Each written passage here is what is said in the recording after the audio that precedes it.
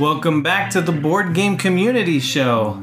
I'm your host, Riley Stock, and you may have noticed there's music playing at the beginning of this podcast like almost every other podcast. That's right. This is temporary music until the real music gets finished. Today's guest is a board game designer. He's designed games such as the Grand Carnival and Turbo Drift. We talk about his upcoming games, his works in progress, the expansion for the Grand Carnival, how he got into game design, so much stuff. Play Ridiculous Theme. It's going to be such a great time. Get to know the one, the only, Rob Cramer.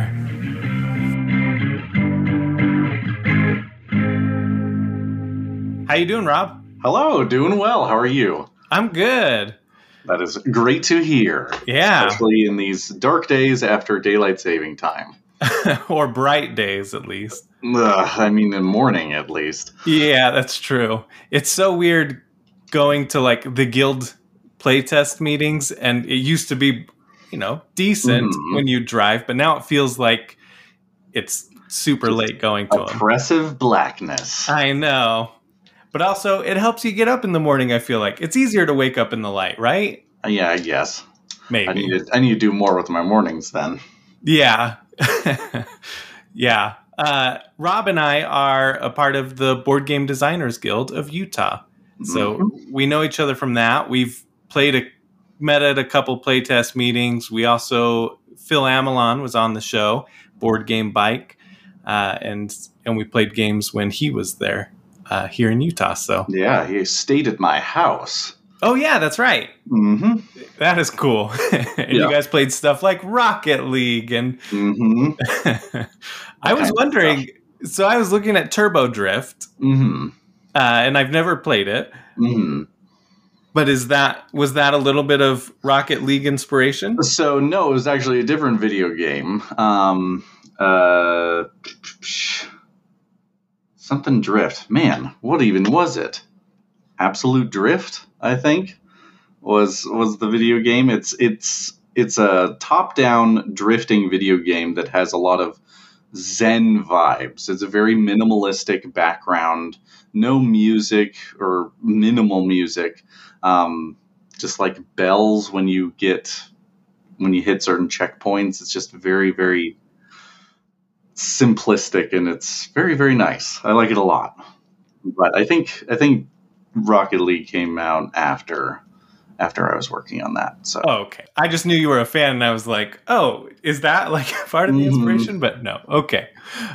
Which I know they plenty different. You do little skids and whatnot. I'd be lying if I tried to think about doing a Rocket League board game. So no, that's really cool though. I thought it was interesting looking on there and seeing custom content. How does that? Have you seen like your custom content for Turbo Drift? Yeah, I've seen a lot of people just uploading their own cars that they've seen from pop culture and all that kind of stuff. It's been super, super cool. There's been only one instance where I've had to like kind of step in, and that's when someone uploaded. I think it's the General from Starsky and Hutch. So it just had a giant Confederate flag on the hood. Yeah. And that was just something that I didn't necessarily want associated with Turbo Drift. There's a lot of pop culture cars that you can pull from. So just not having that one, I think, is that's Dukes of Hazzard, isn't it? Dukes of Hazzard. That's it. Yeah, thank you. I was like, Starsky and Hutch. No. Okay. Yeah. Yeah, no, that's understandable. You don't want your IP or your game being associated with that. Yeah, I'm weirdly enough, I'm okay with the Schumacher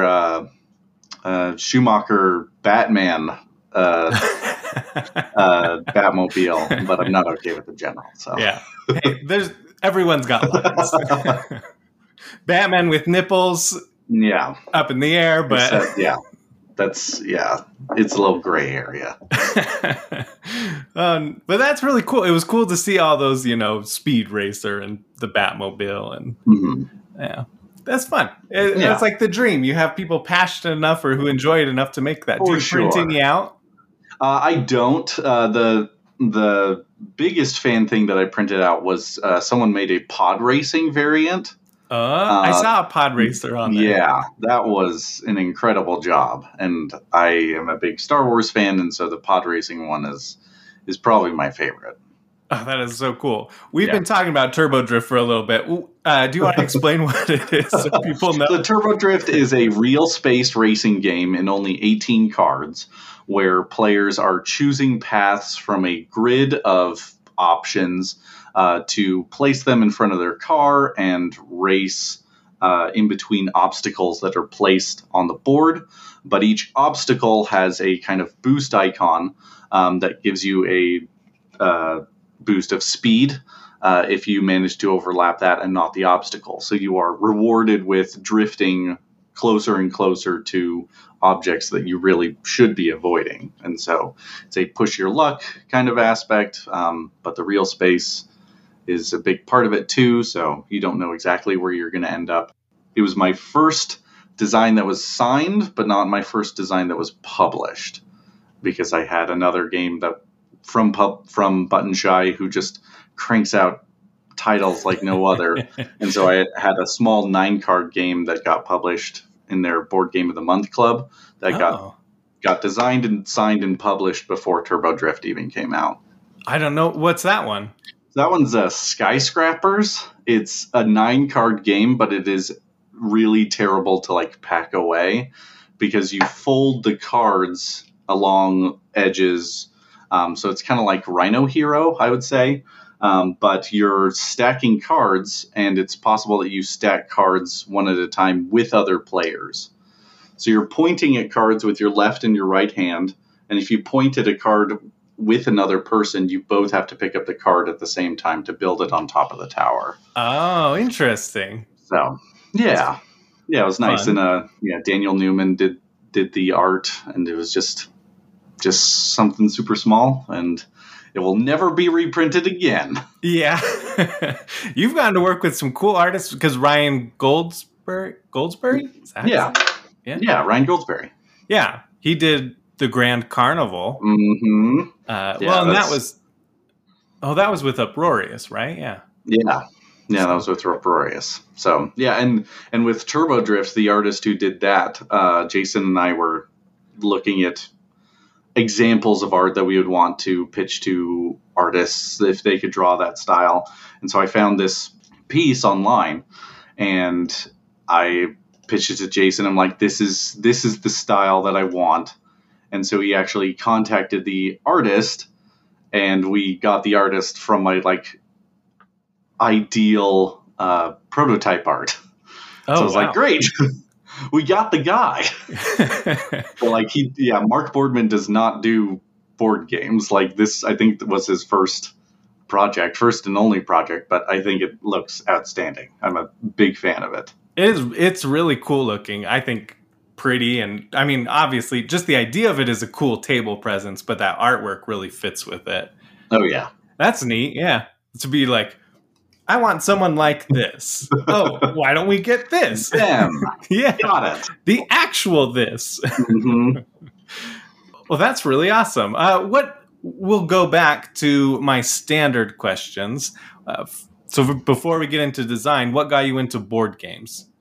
So board games have been a part of my life for most of my life. I really enjoyed playing the standard kind of stuff, Monopoly, Stratego, all that kind of stuff. But I was really interested in the kind of branded stuff that added things. So like Lord of the Rings Monopoly had a ring that would march along the board every time you rolled doubles. And once it reaches Mount Doom, which is the blue properties, the game ends. So it has a trigger for the end game that isn't someone getting bankrupt or any of that kind of stuff. And so the games were shorter, but still just as interesting. And if you landed on a property that had the ring on it, you could purchase it for a discount or free or something. Or if you landed on a property that was already bought and the ring was there, it would double the rent. So just like little twists that I really, really enjoyed. And I would do the sneaky thing where I would buy a game for my brother for his birthday, but I would be the one that I would that would want to play it all the time. Of course. And so, yeah, board games have been part of my life for a long time, and I've really enjoyed reading rules and all that kind of stuff. But I didn't get into modern board gaming until I was trying to find a birthday gift for my wife, so you can see a kind of trend. We played a lot of classic card games with her family, and so I thought about getting a card game that we could all play together. And so I went to a game store, was completely overwhelmed by the number of choices that were available, and walked out of there with a copy of Coloretto, which is just an outstanding game, and I've been hooked ever since. So what transitioned you from the, playing games to designing games? So my wife works in the travel industry, and she one summer spent 3 months in Switzerland. And so I was home alone for 3 months. And that was a really tough time. And so I had to kind of engage my brain a little bit. And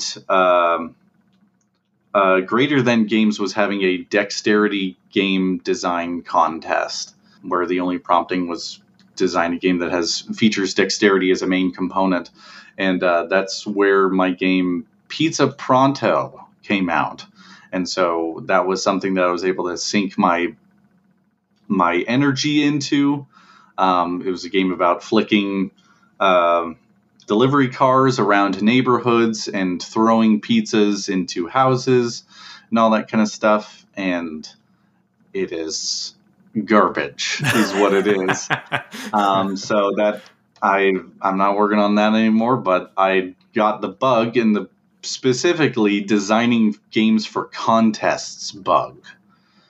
Because game design contests have deadlines, they have feedback, all kind of built into it, rather than you deciding for yourself, is this game done? So I highly recommend any game designers out there enter some contests, because depending on the contest, you'll still have a game at the end of it. It's not like these games are completely unmarketable to other publishers or other instances. You can still shop them around to other publishers. It's not necessarily doing spec work kind of stuff. So I highly recommend that. That is really cool. I was going to enter a contest, but I got lazy. No, I've entered a few contests. I've won a few contests, and it is outstanding whether you win or lose. Yeah, bravo. Thank you. I mean, I think that just takes some courage too. Like, especially entering that first time designer. You're just like, oh yeah, that's cool. I'll try that. And. You may not have even realized how big of a space there is, like in the board game community, right? When you started that, but so that's really cool. Yeah. If you want to, listeners, see a list of upcoming design contests, you can go to bgdg.games, and Dustin, he does like a newsletter, and each time he'll include upcoming and current design contests, right? Which I think is really cool. So so like the Ion Game Design Contest for SaltCon, deadline is December 1st, so I'm going to be entering into that. Fast approaching. And I believe it's all online, so you don't even have to be going to SaltCon to enter. So nice. Keep that in mind too. Okay, well maybe I'll do that. Are you gonna do Critter Grove? Yeah, Critter Grove is going to be entered into that one. I've been making a lot of recent playtests and changes and all that kind of stuff. The version you played recently is different, even more so than the one that I'm playtesting now. Nice. I'm excited about that. Yeah, that is really exciting. Before we talk about Critter Grove, though, I'm going to go back to the last standard question of what's your favorite game? My favorite game? Man. I will say right now, I believe my favorite game is Second Chance by Uwe Rosenberg. It is one of his many polyomino games, one of his roll and write polyomino games, but it's technically a flip and fill. But it is so simple. Your goal is to just cover as many spaces as possible. Super simple. There's no like tallying at the end. You just count the number of spaces that are uncovered. But you flip over 2 cards and you choose which of those shapes to fill in. And these shapes vary from 1 to 7 spaces. And so if your goal is to cover as many spaces as possible, obviously you want to take the big space, right? But then that makes your board a little bit more unwieldy and a little less flexible for the other pieces that come up later on in the course. And so do you take the smaller ones because other people are taking the big ones? And so at the end of the game, you could end up with 15 unfilled spaces because other people took chances.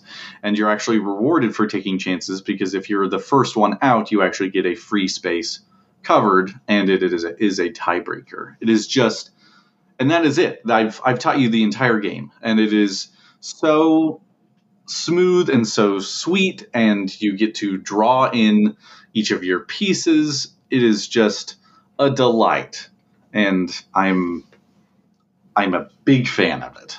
Oh, that's awesome. I haven't even heard of that one, which is surprising because it's a big name. Right.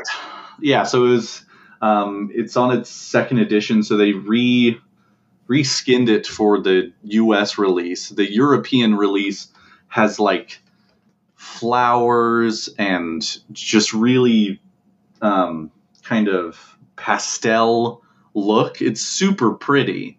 But some of the cards are a little unclear with the shapes because it's more of a texture fill rather than a solid color. So it's not as easy to read. Super pretty. But the Stronghold release really leaned into like the Tetris vibe. And it kind of matches with their other roll and write releases. So it's a little uglier, a little more garish, I would say, but completely functional. And the beauty comes from the players filling in their own boards. So yeah. I'm okay with the game kind of stepping away and letting players bring the beauty. So nice. Well, and you've been a fan of polyominoes, apparently, right? I have been a super big fan of polyomino games. I played a little bit of Blockus in high school. Oh, nice. But Patchwork really, really got me into that kind of stuff. So okay, it's been a wild ride, and every time I design a new game, I have to shove the thought of could this have polyominoes in it? So I had to like even in the Button Shy role playing game contest that they had, 18 cards. I'm like, how can polyominoes fit into this? And it doesn't make any sense. But it's just a very satisfying mechanism that is fun to mess around with. Yeah. And if Uwe can design 9 games around it, then that's one designer with one mechanism. Imagine how many other games can come out of it. It's amazing. Well, I love that whole concept of, the RPG polyominoes. Like, I love when people do the hybrid stuff, like Lost Ruins of Arnak. I'm excited. I ordered that. It's supposed to arrive here today or tomorrow. Ooh. But like, they're taking 2 things people love: worker placement, deck building. And they just make that hybrid. And so do that with polyominoes. Be that guy. Be like, well, I'm going to make a deck builder polyomino game. I'm going to make a worker placement polyomino if you think about it, Project L is kind of a deck builder polyomino, in that you have like a pool of pieces that you assign to each of the things you work on, and then you get those pieces back. So I try and keep an eye on every polyomino game that gets released, and I'm obviously missing a ton, but that is one of my kind of niches. I've thought about getting a tattoo with polyominoes on it. It's really infected my brain at this point. Yeah, well, the Grand Carnival, I mean, that was a really big hit. That's how I before I even knew you were a Utah designer, I was seeing people posting pictures of the Grand Carnival online and on Twitter, and I was like, "Whoa, this looks really awesome! What a cool idea!" And because it's like it's not only the places, the polyominoes that you're playing, but it's also those empty spaces that matter too, and really cool concept, I think. I appreciate it. And polyominoes weren't even there at the very beginning. It was originally just going to be a tile placement game with different exhibit types on each of the quadrants of the tile. And then eventually while playing they looked like polyominoes, the shapes that you would configure. And then it just became super satisfying to plop the exact right shape onto those spaces, and it just ballooned from there. Nice. That is awesome. Do you want to explain Grand Carnival for anyone who might not know? Of course. So Grand Carnival is a tile-laying game where you are building your own carnival and you are inviting guests through your park. And as guests move past different attractions, they drop off tickets, and they can even move through your entire park up into the big top to score even more points. And so you just want to build the biggest, baddest carnival in town. Pretty simple in that there's only 3 actions that you can take in a game, but you cover a number 1 through 5, and that is the power of the action that you take. So if you cover a 3, you get to move a guest 3 spaces through your park, or you get to build an attraction that is 3 spaces big, or you get to take a foundation tile that is at the 3 spot or lower. So this system kind of powers all the other actions, and I think is pretty neat. Yeah, that sounds like a really clean, cool design. Mm-hmm. I like that. Took me a super long time to get there. It was a mess before. I mean, there's only one designer who's ever designed a game in one go. And they thought like, this is impossible. So they play tested it for months and months and months before realizing like, no, I got it right the first time. And that was Vlada with code names. Oh my gosh. I mean, that's the one to do it with. Codenames is incredible. I know. Have you played Codenames Duet? Yes, that's what we prefer. Yeah, okay. Oh, it's so good. Yeah. It's so good. I kept on hearing people saying that it was somehow better than Codenames, and I didn't believe it, and now I am 100% sold. Yeah. Oh, yeah. It's so good. We ended up... So we had both boxes, and I was like, this would all fit in one box, and we could throw away another box and make room on my shelf for more games. Mm-hmm. And so originally I put it in the red one because I was like, oh, that's the original one, code names. But then I talked to Kimmy, and she was like, no, use the green one. We love Duet. Like, we'll probably never play regular Codenames again. Use Duet. Yeah, I went the opposite route. I have the red one. Oh, you did? Nice. The more iconic one on your shelf. Although the green one was probably cleaner in that it doesn't have as many award symbols on the front. That's true. So, but then it's less appealing, right? No, yeah, sure. Gosh, the worst thing that they could do to the game concept, which is a beautiful cover, just white with a question mark filled with symbols. The worst thing that they can do is just slap a bunch of awards. Well-earned awards, but it just takes away from the experience. Yeah, it's like it muddies it up. Yeah, which is so dumb for me to complain about because publishers need all the help that they can get. Yeah, definitely. Well, put them on the back or something if you want that really clean look on the. But at the same time, you're displaying it. Shelf presence, all that stuff. I get it, but I actually agree with you. It's like I don't care to see this. Like I just want my game showing. Like I don't need these awards. Yeah. Give me optional ribbons and medals that I can pin to my board games. Stickers on the inside. Yeah. Oh, you know what? Do like a magnet.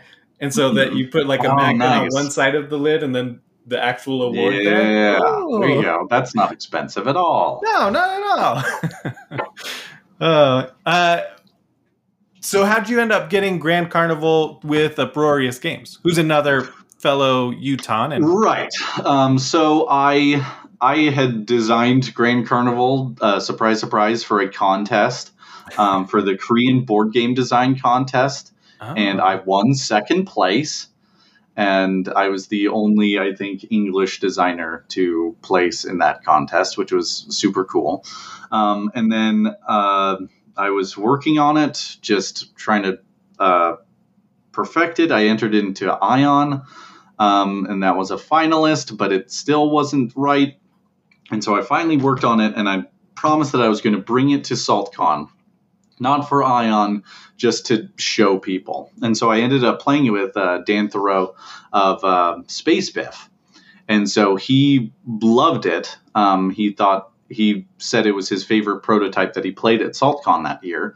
And so he was able to talk to Tim Fowers of Fowers Games. And so we set up a pitch, and with him and Jeff Beck of Uproarious Games, where they work in very close business relations. They sell all their games on the same storefront.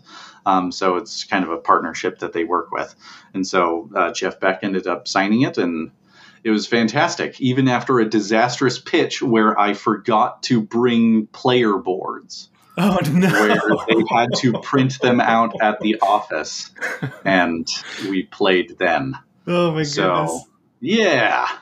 Nice. So it's that good. It's that good of a game. It's that good that they decided that they could still work with a dum-dum like me. So, yeah. I love it. They're cool people, though. Tim and Jeff are just like super, super nice. Yes. Yeah, very much so. Tim was one of the first people that I met in the community because I won his game Sabotage at Protocon. Oh, nice. And so I was like, oh, I'll go up and talk to this guy about his game. You know, that's cool. And he was just like super nice. He was playtesting Burgle Brothers 2 and just like chatted with me for a while. Nice. And then later I looked up his other games and I was like, whoa, this guy's like really big. He's a big deal. He was way too nice. Tim Fowers made a point at every SaltCon that I would go to, or every convention that I would see him at. And he's like, have you thought about self-publishing? Like that is his big thing to, I'm like, no way. There's no way you're going to get me to do that. But then we eventually ended up working together a little bit. So, good times. And then with Uproarious, I actually won the hardback tournament that they were hosting at SaltCon that year. So I got a copy of hardback and all that kind of stuff, and then eventually ended up pitching the game to them. So that's awesome. That's good. Yeah, so it comes full circle. Mm-hmm, exactly. Let's talk about Critter Grove then. Okay, great. Yeah, sure. That's your newest game. I've gotten the chance to play it. Surprise, Polyominoes. Yep, there you go. So Critter Grove was designed for the Haba Game Design Contest, which I highly recommend checking out. Haba sends out just a package just full of loose game design components. One year it got a bunch of red frogs, a sailboat, trees, dice, just all kinds of random stuff from their extra games that they just scoop. They literally just scoop into a bag and then send out to people. And your goal is to design a game using at least 3 of those components. So even then, super flexible, wide open, but you're designing a game that is mainly aimed at families and children. So I was sent a few pawns of a dog, a cat, a rabbit, a mouse, and they were all dressed up in super comfy clothes. One had like a sweater, one had a scarf, all that kind of stuff, and it just gave me really cozy, comfy vibes like Animal Crossing. Oh, nice. And so I decided I wanted to design a game about these animals building homes and on an island, and it just eventually turned into Polyominoes and all that kind of stuff. And now the game doesn't feature those pawns at all. They are not a focus of the game at all. They are completely gone. But it ended up being one of the 4 winners. So I've been pitching it to publishers and haven't heard back. So I'm still just trying to polish it and just get it to where I think it can be the strongest it can be. So that's awesome. How long does it usually take to hear back about a pitch? So, I mean, with this one, I mean, I have no experience in that. I don't pitch to that many big game designers. So this is the one that I've pitched to the largest game designers possible. So Haba was sent a prototype back in September. So it's been over a year and I've heard nothing. Oh, okay. I sent a prototype to GameRight, who is interested, and I sent that back in February and no word back. So I don't know.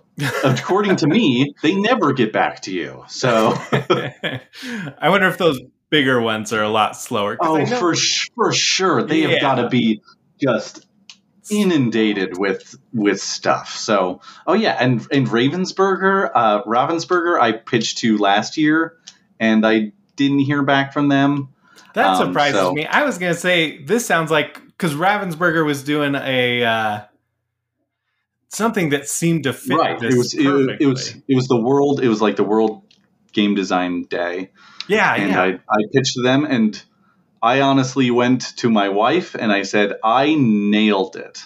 I thought I had completely nailed it, and I haven't heard back. So I must have completely misread the situation. So there you gotta work on facial cues.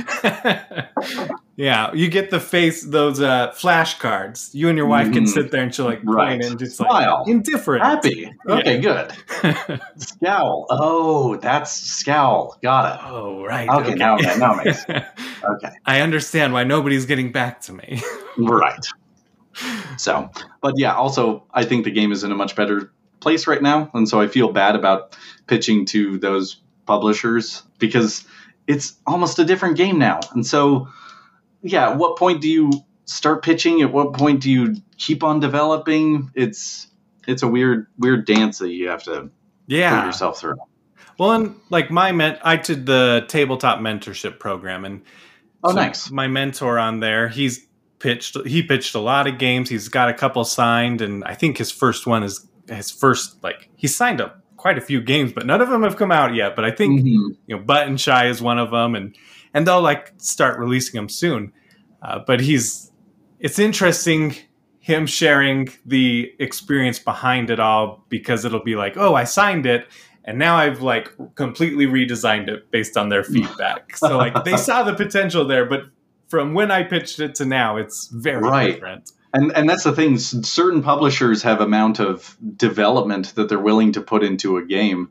And that was the frustration that I had with the Grand Carnival initially, is that I felt like there was a game in there, but I didn't have the skill or resources to be able to put it across the finish line.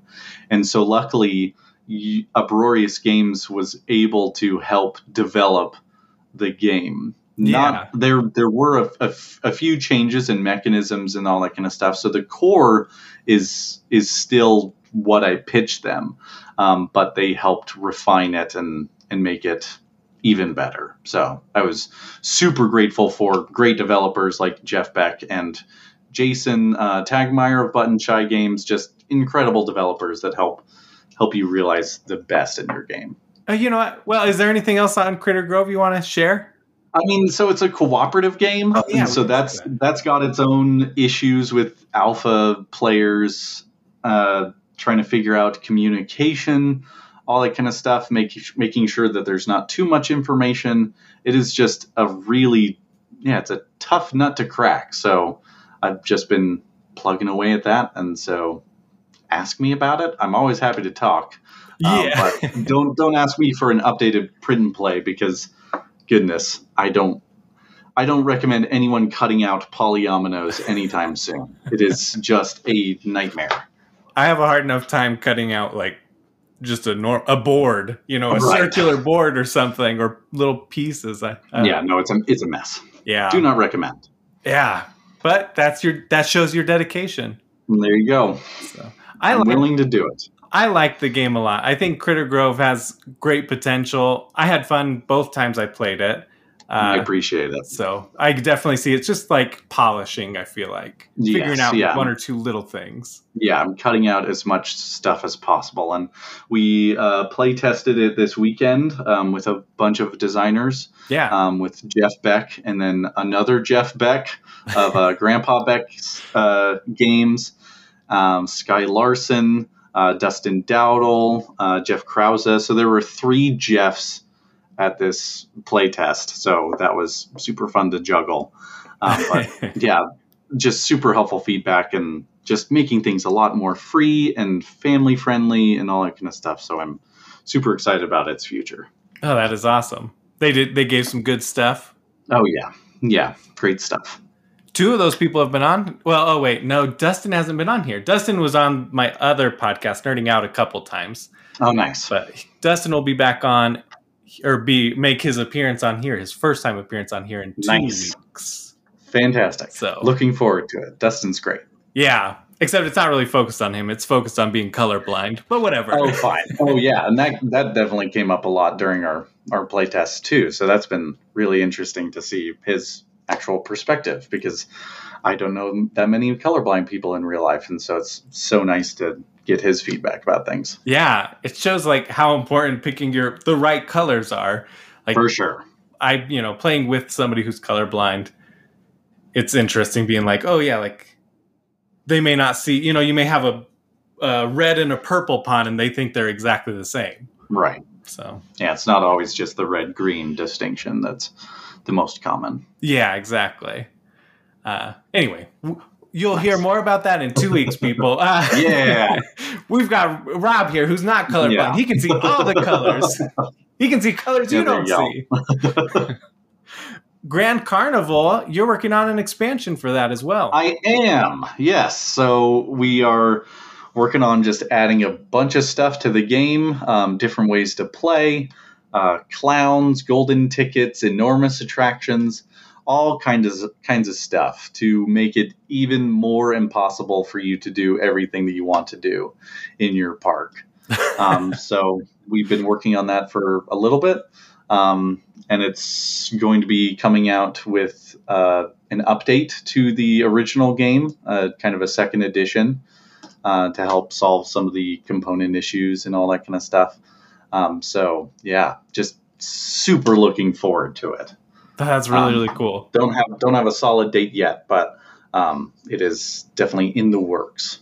How is it working on an expansion? Is that weird? Expansions are the worst because there's different. As a game designer, you would want to publish in a complete game, and that's what I feel like I did with Grand Carnival. But the thing is that more people will play test your game the day that it comes out than you've previously play tested any time up to that point, and so things can crop up that you didn't anticipate, and just adding more options to things is just a super weird puzzle to find out, because you don't want to change it too much because then it becomes an entirely different game. But you don't want to deliver just more of the same because then it becomes an unessential expansion and that becomes a problem. Yeah. And so we just need to make each of these pieces kind of stand out on their own. Blend into the game as much as possible. You don't want it to be super clunky. Man, it is a tough line to walk. So that is really interesting because I feel like some people, they make a game and they're like, okay, well, it's big enough right now, but I have ideas to add more, but I'll add those in later. Like sometimes expansions are planned at the beginning, right? And sometimes, yeah, and I had no hopes of an expansion. I didn't. The Kickstarter wasn't nearly as successful as other uproarious releases, and so I thought that it was just going to be a small release, small splash kind of stuff. But having it be Z Garcia's top game of 2020 was incredibly huge. Board Game Quest gave it best game from a small designer. So it's been super well received. And so when talks of an expansion came up, I was completely floored. So I was like, what do I even do? And so, yeah, it's tentatively titled Send in the Clowns, and clowns will be a part of it. And so hopefully it's not too scary for people. I was about to say, is it going to be like scary clowns?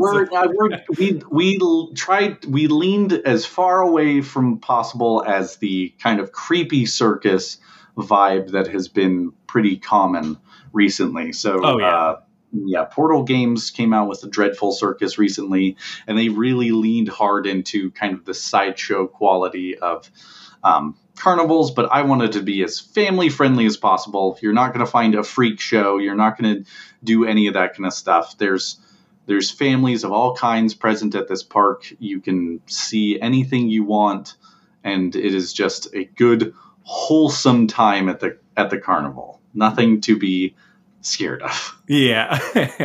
Well, this is where I announced that I'm also making an expansion for it. It's actually just a custom variant with real scary clowns. Yes. Murder clowns. They'll kill your guests. With super sharp teeth. Yep. All that kind of stuff.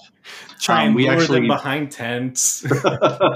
We played with Sky Larson, who has a game coming out with Tim Fowers, Paperback Adventures. Yeah, and he is legitimately afraid of clowns. I hope he doesn't mind me saying that. And so when he played, he didn't use any clowns in his park. Just they were not present. They weren't. These pieces didn't even look like clowns. They were red wooden frogs. But just the thought of it turned him off so much that he did not use clowns. Oh my goodness! I love we'll that so much. We'll try and make it as harmless as possible. For sure. Yeah. I mean, at that point, it's just like the abstract thought of a clown, right? Like, you're not even using images of clowns yet, right? So yeah, that's something I need to help Sky out with. Maybe we can do some immersive therapy or something like that. But yeah, he's great. He's wonderful. I have plenty of fears myself, so I don't want to keep on harping on that. He's completely rational. Doesn't matter. He's good to go. Yeah, no, it's a legit fear. I used to be a little afraid of him, but yeah, I like the idea of immersive therapy there. Of maybe the next time you play it, everybody dresses up as clowns. Oh, jeez. Just the makeup sounds so frustrating. Yeah. Oh, that's cool. Sky, I think, will come on here eventually. Please do. He's fantastic. Yeah. He gave some extremely helpful feedback throughout this entire playtest session. So nice. I'm very happy to have met him. Very cool. Yeah, he's great part of the guild. I mean, that's one of the cool things about being a part of a design guild is just the people you get to meet and for sure. Yeah. Feeling, you're not alone. You get feedback from other designers and yeah.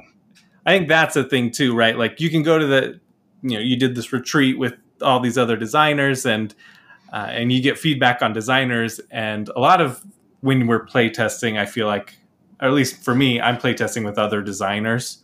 Right. But playtesting with like an actual player, someone who's not a designer, has totally different feelings than a designer. Yeah, 100%. Have you been, I mean, I guess, who do you playtest with? So I playtested Critter Grove a lot with my wife. My wife thinks that it's her favorite design of mine, which is always nice. I played it a few times with my nephew, with my brother, and then I've been doing a lot of playtesting with David Sauls on Board Game Design Guild, with just other people, solo playtesting, because it can play solo, all that kind of stuff. But I do need to ramp up the playtesting effort and reach out to a wider audience for sure. So, but yeah, I think it's at a point where I feel comfortable sharing it with other people. I feel like I'm not wasting their time. Yeah. Brant Brinkerhoff, he's in the guild. He just did Oros. I thought it was so funny because we were talking and he like literally would be riding tracks or the bus and strike up a conversation with a random person and end up inviting them to come and play test Oros. Wow. I'm just like, whoa, that's brazen. That's bold. Yeah. I just can't imagine. Play board games at that point. I know, right? I mean, wow. That's and Oros of all games. Yeah. Not like that's the easiest one to pick up. So No. Interesting. I know. It kind of makes sense when you talk to him. He is so friendly. Like, you could totally see him just like striking up conversation on the bus pre-pandemic. Nice. This is all pre-pandemic. Mm-hmm. But yeah, so I'm not looking forward to that part of the design phase. Yeah. Super fun. Yeah. Just open up your heart to strangers. Yeah. Well, let's go outside of board games. Sweet. What do you do outside of board games? What do you like doing? I play a lot of video games, I'll be honest. I play, like I said, Rocket League. Rocket League has been a big part of my life. It's super fast in that matches are 5 minutes long in game time, where you just have a car that is rocket powered and you try and hit a ball in a goal. It is super simple, but the mechanisms that make that happen, flying through the air, jumps, all that kind of demolitions, all kinds of stuff add up to an incredible experience to play and to even just watch. There are some amazing players out there. You get to customize your car and just make it as cute as possible. But then the video game that I've been playing a lot of lately is Hades. Hades is an incredible game. Just fighting your way through hell and all that stuff. Like, yeah, video games have been super helpful for me during the pandemic, just to be able to do stuff. I finished like Breath of the Wild, Super Mario Odyssey, just some really, really outstanding games out there. And it is fantastic to play them, and you don't have to set them up or anything like that. So solo gaming has kind of taken a step back for video games. I go through phases where I'll be like, oh, I don't feel like setting something up. And then there's other times where I'm like, well, I don't feel like sitting on the couch and vegging out. Like, right, exactly. I've been staring at a screen all day for my job. Why should I stare at it more? So, yeah, I probably should take more of a balance at that point. Hey, but it's whatever makes you happy. That's what's important. Yeah, there you go. Does your wife play video games with you? Yes. So the one that we play a lot right now is Worms Revolution. Oh, nice. I grew up with Worms. All my brothers played Worms against each other. It's just a big part of our video gaming history, and my wife finally got into it, and it's been basically every day. We play a couple matches of Worms Revolution, and it is so much fun. Whoa! But we also play a little bit of Ultimate Chicken Horse, which is super fun, where you are given basically pieces of a 2D platformer that you set up, and your goal is, like in Horse, is to be able to make it to the end and your opponent not. Oh. So you don't want to make it too easy because then nobody gets points, and you don't want to make it too hard because nobody gets points. And so you're just setting up these traps and these platforms that are like just there, or this trap has arrows that shoot up, so you just need to time that out correctly and all that kind of stuff. So it is super fun, cute style. You're all animals, snakes or hippos or triceratops, all that kind of stuff. So woolly mammoths. My wife plays the woolly mammoth most of the time. Oh, nice. So it's super fun. Cool. I've never heard of that one. Yeah, it's a small indie game, and it's very fun. Yeah, that sounds like something that could be board gameable. That is entirely possible. That is maybe something I write down. Who knows? Yeah, I mean, well, even just thinking about that, like kind of a game of chicken or horse. Like, I guess that's more what it's so, yeah, horse, same kind of being thing. able to do that. Yeah, Ultimate Chicken Horse is what it calls. Yeah. That is a cool concept. Huh. Yeah, I mean, yeah. So I mean, that's kind of like what push your luck is to see how far you can go without busting, and then other people's. It's best for you when other people bust. So That's true. Yeah, that's a good point. But if you add a spatial element to it, throw in some polyominoes and call it yes. good. Gosh, polyomino push your luck. Don't even get me started. That sounds interesting. Yeah. So I've already got stuff to work on. I don't need more. You're welcome. Thank you. What else do you do? I was really into running. I ran a half marathon back in September, and then my brain decided to say, "Hey, you already did that big thing. It's time for you to stop." And so I have not been running a lot lately, which is a bummer because that's the time where I get to like think and listen to podcasts and all that kind of stuff. And get a little bit healthier. Yeah. So I should definitely get back into that. But that's been a focus of mine. Blazeball's been a fun thing to follow as well. Blazeball? Blazeball. So Blazeball is a simulated sport where it's a sport horror simulator where there's these teams that just get populated with random names and stats, and players watch these games and bet on outcomes, and then at the end of the season vote on blessings or new rules to be added to the game. But early on, I think in the first season of the game, I think players voted to open the book, which turned umpires into these monsters that players can be incinerated halfway through a game. So like this player that you've paid attention to, that you have this kind of fan love for, is dead now. They got incinerated by a rogue umpire, and now they got replaced by Six-Pack Dog Walker. And so in the Discord, there's a bunch of people just creating lore and fan art and all that kind of stuff. And that's been super fun to pay attention to. My favorite Blazeball player is a guy named Evelton McBlaze, and he is a home plate come to life. And he has a mustache and a couple of eyes. And then later on in the season, there was an event that duplicates a player. And so now he has an evil twin, Evelton McBlaze 2. And his is just Evelton McBlaze's head turned upside down. And nice. So now he's got these eyebrows and two eyes. And it is just an incredible design. And I love it so much. It's so goofy and just wild things can happen. You can have like negative runs. You can have 0.1 runs every time player steals a base.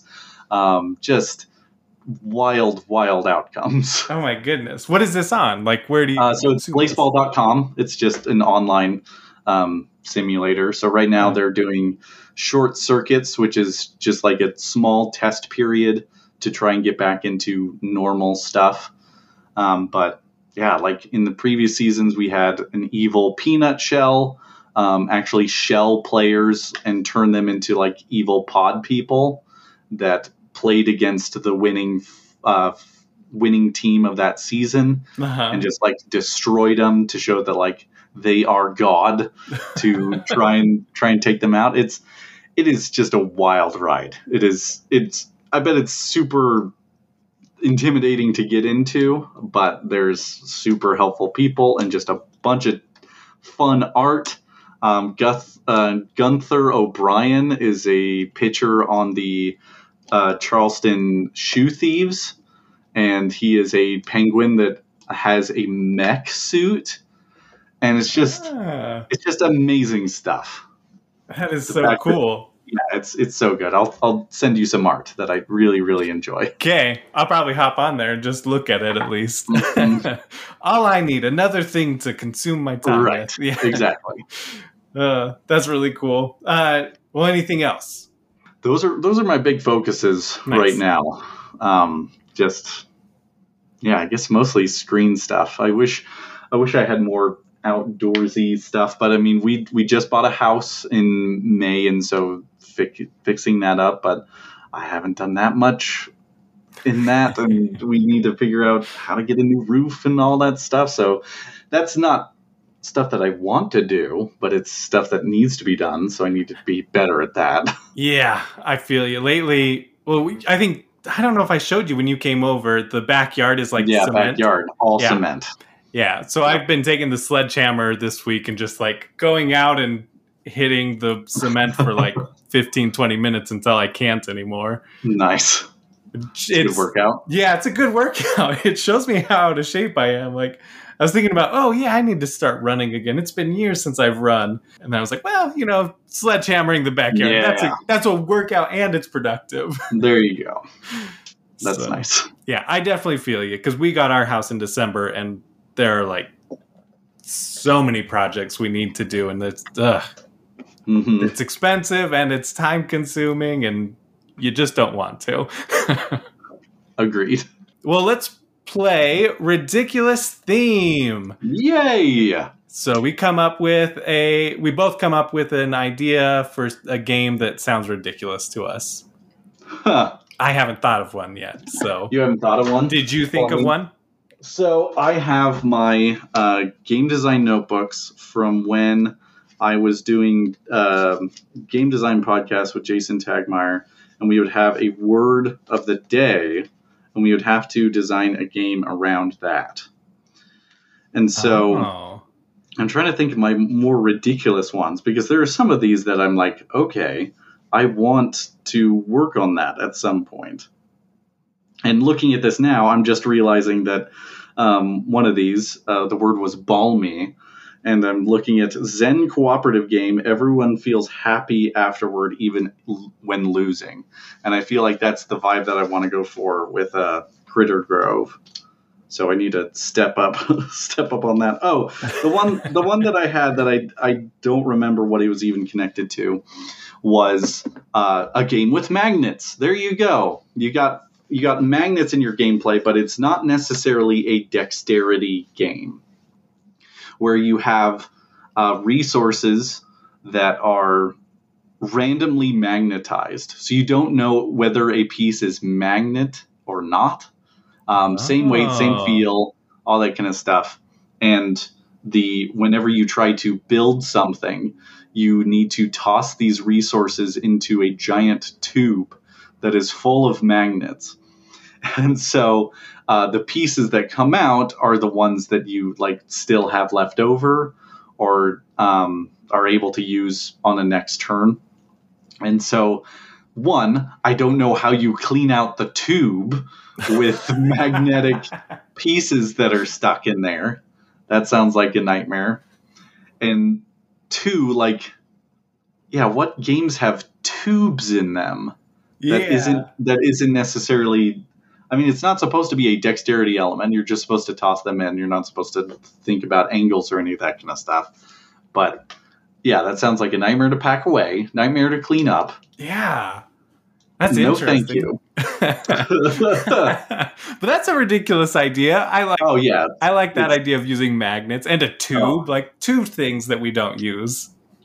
Yeah, exactly. There was a stock game a while back called Prospectus, I believe, where you are influencing the stock market by throwing these discs into a giant plastic crystal ball. And I thought that was super neat because you would throw pieces in there and some of them would stick and some of them would not. And the pieces that fell out would manipulate the market. And so, yeah. That's kind of fascinating. I'm trying to think. I didn't see the game packed away in a box. Imagine having to try and pack away a sphere into your game box. So, yeah, that's interesting. Huh. People come up with some real creative things. Well, I came up with one. You said short circuit. And granted, you were talking about a league, whatever. Right. But of course, my brain goes to Short Circuit, the movie. Yeah, Johnny Five. Right. And so I thought, what if you did a programming game where you have to build a robot with a deck and reactions or whatever. And then after you've built it, it comes to life and becomes sentient. And based on your programming, like scenarios will come up and you'll flip over the card and it'll say how it reacts to that scenario. And you just need to try and have the best robot. So this is so you're building an automa. Yeah, Whatever. I always say automa, but some people say automa. I don't know how it is. Yeah, because automa is like a Greek word, right? Hephaestus had like automa that were helping him build. Oh, I didn't know. But like being able to build, something that becomes smarter in the game. So you have these, you're right, rudimentary pieces like left, right, but then it has like choices that come up, and depending on how you build the robot, it acts differently. Yeah. Oh, maybe you even play against it. Like maybe you've built your friend. Gosh. So you build your own automa, and then you have to play against it and try and beat it, or try to let it win, or like have it be good enough that it beats you just barely. Yeah. Interesting. Yeah. There we go. Well, I always come up with one. Woohoo! You did it. Great job. Yay! Well, thank you so much for coming on. This has been a lot of fun. Of course. Thanks for having me. Yeah. Why don't you go ahead and plug your stuff, your social, anything you got going on? So I am super active on Twitter. My handle is Rob the Cramer. And surprisingly, the other place that I'm very active is a community on MeWe. MeWe has some weird spots that I don't recommend going to. But there's a Board Game Plus group that was ported over from Google Plus, if you remember that. Check out Board Game Plus on MeWe, because there's a lot of great conversation happening over there, and some really great moderators too. So we don't get any bots or super racist people. So we keep it. We got a good community over there. That's important. Yeah. Yes. Those racists always slide in somehow. Goodness, it is a mess. Thank you so much for listening. Thank you, Rob, for coming on. Rob is such a great person. I love getting to hang out with him at the meetings and play his games. I am looking forward to seeing what he does next, what he comes up with next, and how Critter Grove evolves through the process. If you enjoyed this show, please leave a review or rating, share it with your friends, family, anybody that you think would be interested in this. I know it's like a very niche, I think is the word, a niche podcast, because we're not really focused on board games, which we are all interested in. Board games are great, but it's more about getting to know people that you would want to play board games with. You wouldn't necessarily be playing games with people that you don't know a little bit more than just what games they like or how they play or whatever it is. You would know a little more background about them. You'd be buddy. You want buddy at your table, So that's kind of the feel I go for here. I hope that it comes across that way. But either way, thank you so much for listening. I really, really appreciate it. I do it for the love of getting to know people. It's very selfish, because people are willing to come and hang out with me for an hour and chat. And it's cool. It's cool getting to know all these different people in the community from different corners of the community. If you want to follow me on Twitter, I am no longer at Nerd Out With Us. I have changed it to be more uniform with like my YouTube, which I don't do anything on, or don't do. Maybe I'll be starting to do something. Anyways, it is now at Riled Nerd on Twitter. And if you want to email me, the Board Game Community Show at gmail.com. Twitter's the best place to get a hold of me, but email works as well. If you wanted to come on the show, or you had something that you wanted me to look at, maybe I can plug it in the show, whatever. I'm open. So if this was your first time listening, then I would recommend just going back and listening backwards from here. The last episode was a community episode, which is where I ask Twitter a question, 2 questions. One's board game related, one's just random. And I read the answers. And I had David Rodriguez from All Games New and Old, YouTube channel, and he was on. And so him and I just recorded. I was sick, a little bit rambly, and it was really entertaining because I didn't even introduce myself as the host. I was the guest. I said like, "Oh, I'm your guest, Riley Stock," because I was so out of it, which was fun and interesting to hear it later because I didn't remember most of the conversation. Anyways, that was really entertaining. The week before that, I got to talk to Katie. She's a designer of this awesome Victorian era dating sim. There's all sorts. You can even just look through and see if one looks interesting to you. If there's somebody that you might recognize from Twitter or from the board game world, and just give their episode a listen. There's a lot of streamers, content creators, some designers. Speaking of some designers, my old mentor, he'll always be my mentor to me, John Wood. He has a game coming out with Button Shy next Friday, Black Friday. It's only $12, which I can't believe. That's like super cheap. I mean, that's Button Shy though. And it's Making Manhattan. I've played it a couple of times, and it is an awesome game. It's you're like planning or building. I don't know I can't remember which it is, but it's like you're planning what you're going to be building in Manhattan. And so you have these 2 rows and the cards interact with each other. And it's a really, really cool. I'm not doing it justice. I'll have him on and explain it better because I'm just not great at that type of thing. So definitely look that up. It's going to come out next Friday. Button Shy Games, $12. I mean, that's a steal. That's so great. It fits in your wallet, or it's a wallet game. I saw the case. It looks real pretty.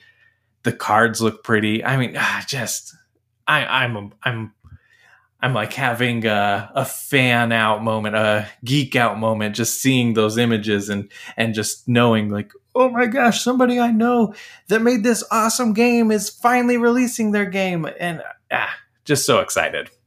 Let's see.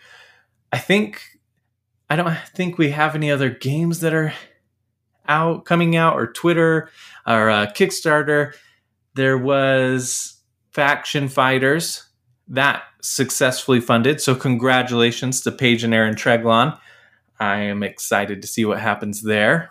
I don't know how long it will be because the shipping world and production world is manufacturing. It's all crazy. Let's see. I think that is pretty much it, except for I got Arkham Horror, the living card game from Fantasy Flight Games.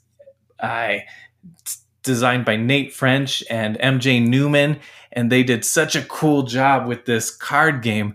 I hadn't played it, but Ryan Rao, who was a guest a few episodes ago, and he's when he was on, we talked about it, and he said that's his favorite game. And so I had finally gotten it. They did a revised edition with new art, a full set that could play 4 players, even though I probably won't ever get to play 4 players physically. But the new art, and it comes with a bag, which I guess the old one didn't. Anyways, I got that, and so him and I arranged it to teach me how to play on stream, and we did that on Wednesday. So you can go to Bridge City Board Gamers or Bridge City Board Games. Oh man, I'm spacing it as I'm trying to tell it. But either way, in the episode description, I'll have a link to that video, and you can go back and watch it. And we're going to be streaming it for the next couple Wednesdays. I don't know how long, but I am absolutely blown away by this game. Just our one play, which was me learning the game, but we did play through the first scenario. I think this is easily in my top 3 favorite games. Like, it just, I was so excited the whole time. There was intense moments. I'm in love with it. I'm in love with Arkham Horror. And I'm so excited to get to have an excuse to play that every Wednesday with Ryan. because he's so awesome anyway. Like him and I we're buddy. It's a good time. It was a great time. I hope it's fun to watch. It was a longer one. It was like 3 hours, but totally worth it for me. Some of that was learning and questions and trying to figure stuff out. So hopefully this next one should go a lot smoother because I have a lot more familiarity with the game. All right, I think that is it. Next week's episode will be with Chris from Board Game Hot Takes, but it should be the podcast formerly known as Board Game Hot Takes by the time it comes out because they are changing their name. So we'll find out what it is. I don't know what it is yet. And that is it. Thank you for listening. And until next week, keep nerding out.